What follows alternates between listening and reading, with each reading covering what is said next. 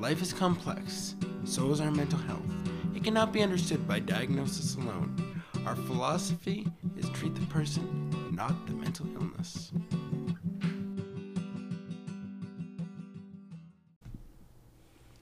Hello, everyone, and welcome back to another edition of Humanizing Mental Health. This is Jeremy Alcorn. This is Trenton Akers. And today, we are joined once again by Shirley Jones. In our last episode, we really just had a sample of what it is that she does. And today, we want to have a much broader conversation. The title of this really captures what we want to talk about. And that is, Shirley, do you do mind work? Do you do body work? And the answer is yes and yes. In fact, there's a quote that Shirley had prepared that we thought would really set the stage for what the rest of the conversation is going to be about. So stress can affect movements or contractions of the GI tract. Many people with GI disorders perceive pain more acutely because their brains are more responsive to pain signals from the GI tract. Stress can make the existing pain seem even worse. Pain is a signal to our bodies that something is wrong. If we don't listen to our bodies will shut us down. Interesting. When you say that makes me think of your first episode, and we were talking about the medical industry. And what is the first thing that when we have pain that the medical industry and the medical model give us, but drugs to dampen down that pain or to switch it off? Trent, what I always explain to my clients in biofeedback sessions is I think that maybe prescription drugs could be used as a temporary solution, but never as something that you want to be taking the rest of your life. It's like cutting off a dandelion at the grass, right? You look out on the lawn and, everything looks good now because there's no yellow dandelion there. But underneath, the dandelion is sending up a whole bunch more shoots because that's how it survives. And that's what happens when you take a medication, right? It causes side effects in the body. You may not be aware of them, but then it causes other things to happen in the body as well. So you have other symptoms that show up. Yeah, sure. And I really like that perspective. One of the things I want to be really clear about is that we're not telling any listener to stop taking medication. Not at all. No. But the bigger picture really rings true. Like, for example, there are rare times when someone would take an antidepressant ongoing throughout their life, but the standard idea that just take it and don't ever get off of it is actually not helpful most of the time. And so totally, when we're talking about pain in particular, we know that individuals that then would take opiates, over time, their pain sensors get sensitized, and their pain worsens as they take it longer. And so totally, I totally recognize and for sure agree with what you're saying. Yeah, so the part about the gut-brain connection too is quite interesting to me, because when I work on my clients in biofeedback, I generally work on the digestive system. So if I'm working on the digestive system, really I'm working on the brain too, because there's such a connection between the two. In fact, I always work on the brain as well. In the neurolinguistic programming, there's a neurotransmitter and emotion panel. And once I'm done balancing that, then I go into a brain scan and just find the parts of the brain that are stressed and out of balance, and just run programs then to balance the parts of the brain. So you can see that the brain and the digestive system are always of utmost importance in a biofeedback session. Yeah, like as you bring that up, I was thinking about back when I was doing or when I've done my depression and anxiety groups, and we talk about the level of serotonin and the amount of serotonin that is. There's more serotonin made in the gut than there is in the brain, and about that the gut or the brain actually sends more information down to the gut than the gut actually sends up to the brain. So that is really our first or one of our first embodied brains, isn't it, if I'm wrong? Yes. Mm-hmm. And the other part of that too that I'm going to bring in is the autonomic nervous system, right? The vagus nerve attaches to the brain and then to all the organs and the stomach as well. And they think that the vagus nerve may be responsible for transporting that serotonin. Yeah. So Absolutely. The vagus nerve, one of the nerves that I sense that probably all of us talk about with our clients more often than not. Yeah, it's funny. This is joining into this. I remember is a very good massage therapist, but I was seeing a massage therapist, and they were using the biopsychosocial model on me. Oh, good Lord. They didn't know who was laying on their face on the on the face on their table, and so as they're talking about things, as they're like, it's all brain. And I was like, no, it's not all brain.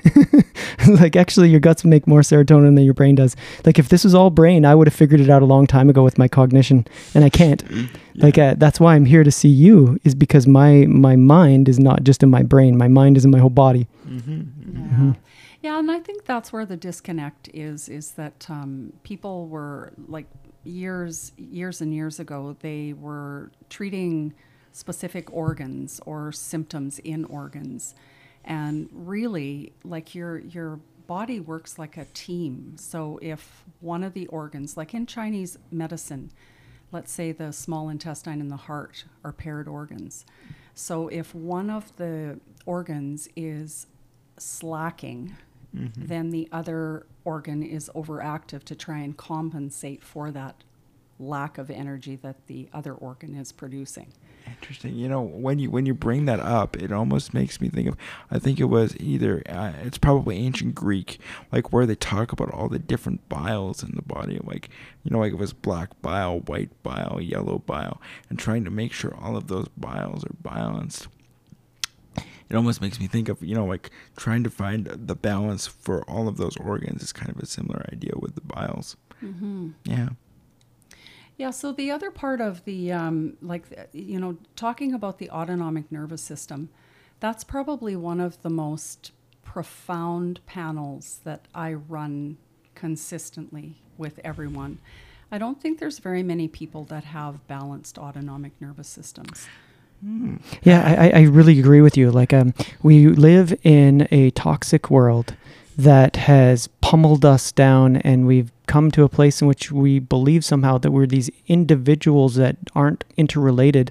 And really, the biggest thing that I'd seen in COVID was that so many people were disconnected that there was like a pervasive, like, system-based nervous system across our society in which everybody was down. And because everyone was down, any interaction you had brought us further down. Absolutely. Yeah, because we're not separate from one another. Our energy intermingles, right? So I agree, Jeremy, that it affected everyone terribly. In fact, I don't know about other people. It seems to me that all of a sudden people seem to be starting to wake up. Exactly. And it's like, as one person wakes up, then that energy moves to other people and they start to wake up too. It's like our society is coming out of a mass depression. Yeah.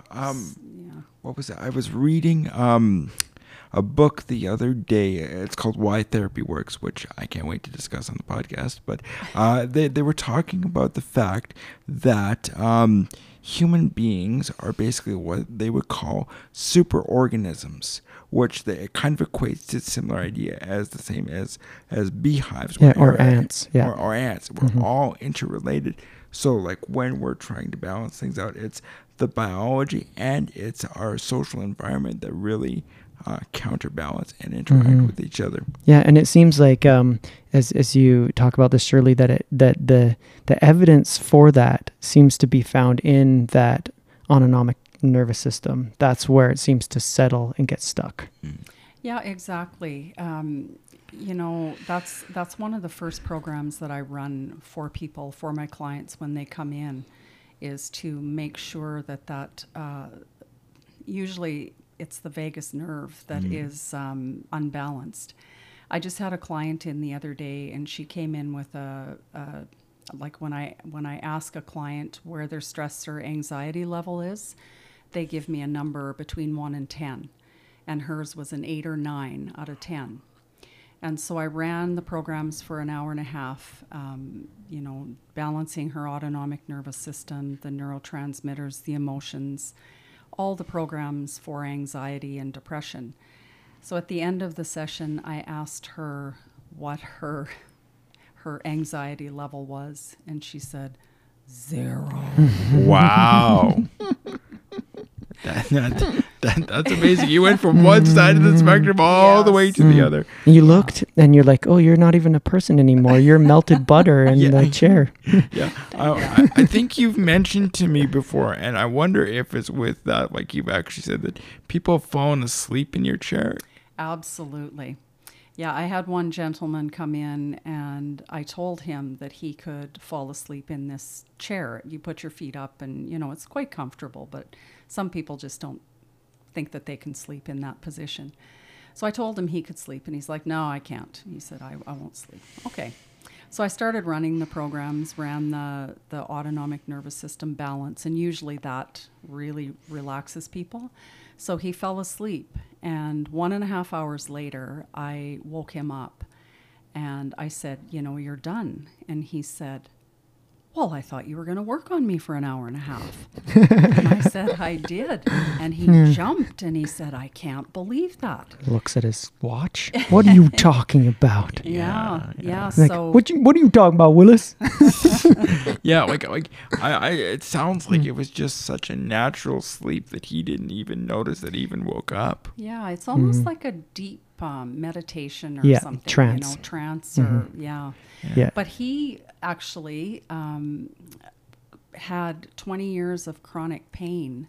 And that day he left and he had no more pain. He phoned me the next day and said that he couldn't believe it, that he was pain-free after 20 years. Wow. And how long did those effects usually last? I haven't contacted him again since. That's been about probably 2 or 3 weeks. I generally tell people to come back if they feel the symptoms start to return. Sometimes you can't totally wipe it out in one session. You need a couple or 3 sessions.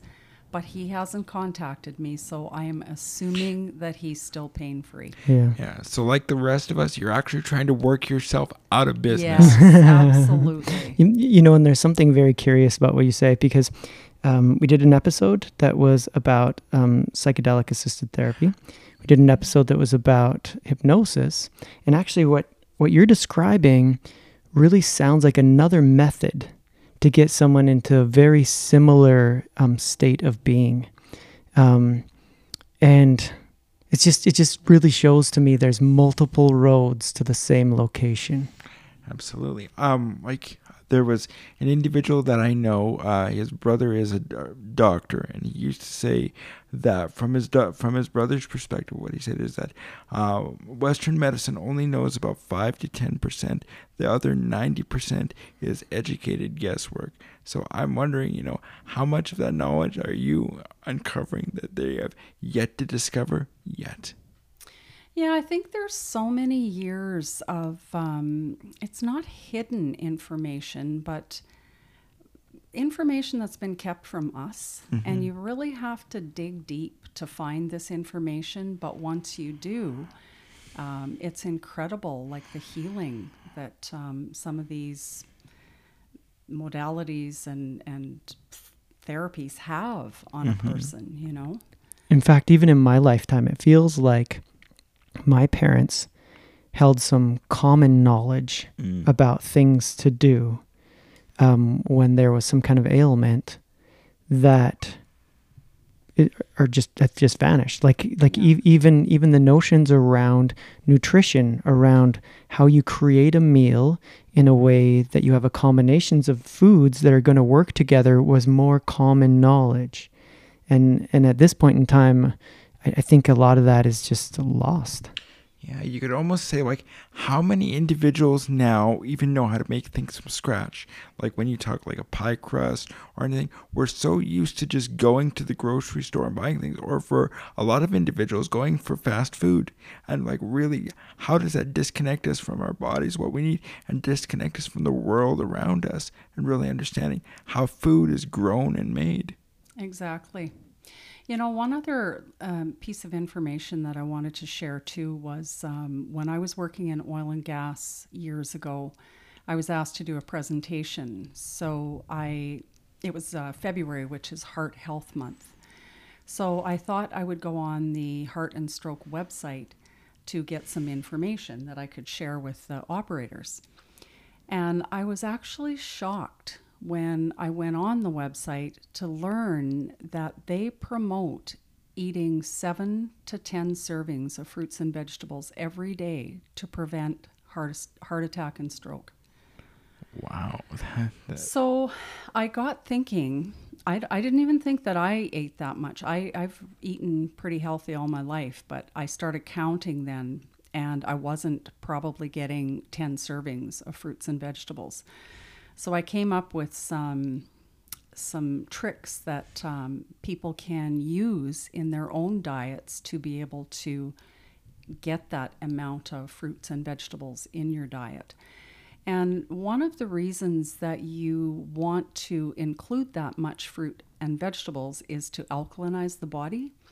When the body is in an alkaline state, it's in a health state. You know, if it's acidic, then you are open to diseases and pain, especially acidic pain, hampering your mobility. Interesting. You know, I had an experience this last weekend that I think really matches with part of this conversation. I was at a Brazilian barbecue. And if you know these things, we get there, and the two other friends that I was with, friends all the way back to high school, they walk up to the salad bar, and I was like, that's not what you do at a Brazilian barbecue, you know? What you're supposed to do is keep that green side up, and you eat as much meat as you can. And the only thing is, this place also had pineapple that was also on the rotisserie, and I ate 31 pieces altogether at the Brazilian barbecue that night. And my friends stopped, and I kept going, and I was like, wow, why is it that this is happening? And then I realized, oh, I've actually had a lot of slices of pineapple, and the pineapple is actually helping the digestion of the meat. Exactly. And I was like, I that didn't come to me. The reason that I'm eating all of this pineapple is not just because it tastes good. It's because my body is telling me you need this. Yes, to help digest the meat. You're exactly right, Jeremy. And then my digestion, didn't get messed up. My digestive tract continued to function as it normally did, as if I had just normally been eating whatever I eat. And I don't eat that much meat all the time. Yeah.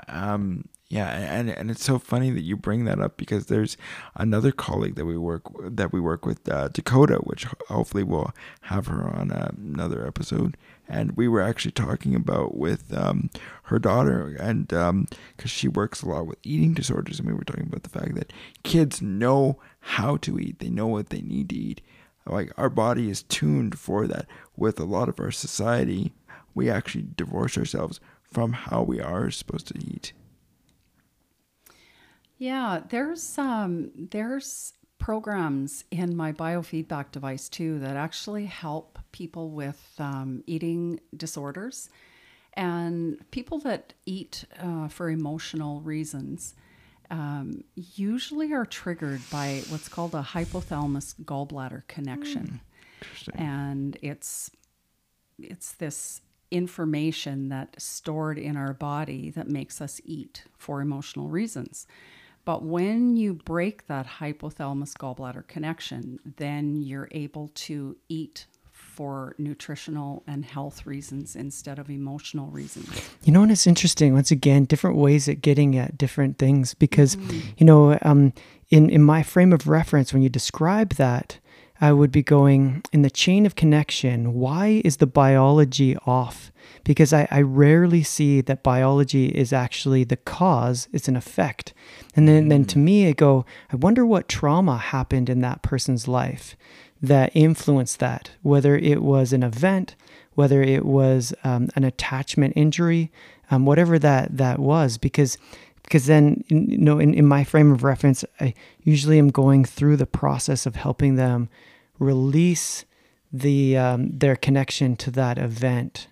And so it's interesting, there's multiple ways to get at things. Yeah, different ways you can slice the onion, right?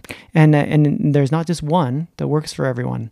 There's been times in which someone has come in to see me and I've done, my bag of tricks are spent. So then I've gone, but I know someone that has a different way of doing things. And I recommend that you see Shirley. Mm-hmm. So, and I think sometimes, I know that Anna, another person that has been on the podcast, that sometimes, hasn't she referred people to see you first sometimes? Yes, for sure. Just on that note of trauma too, we really have to get to the root of the problem.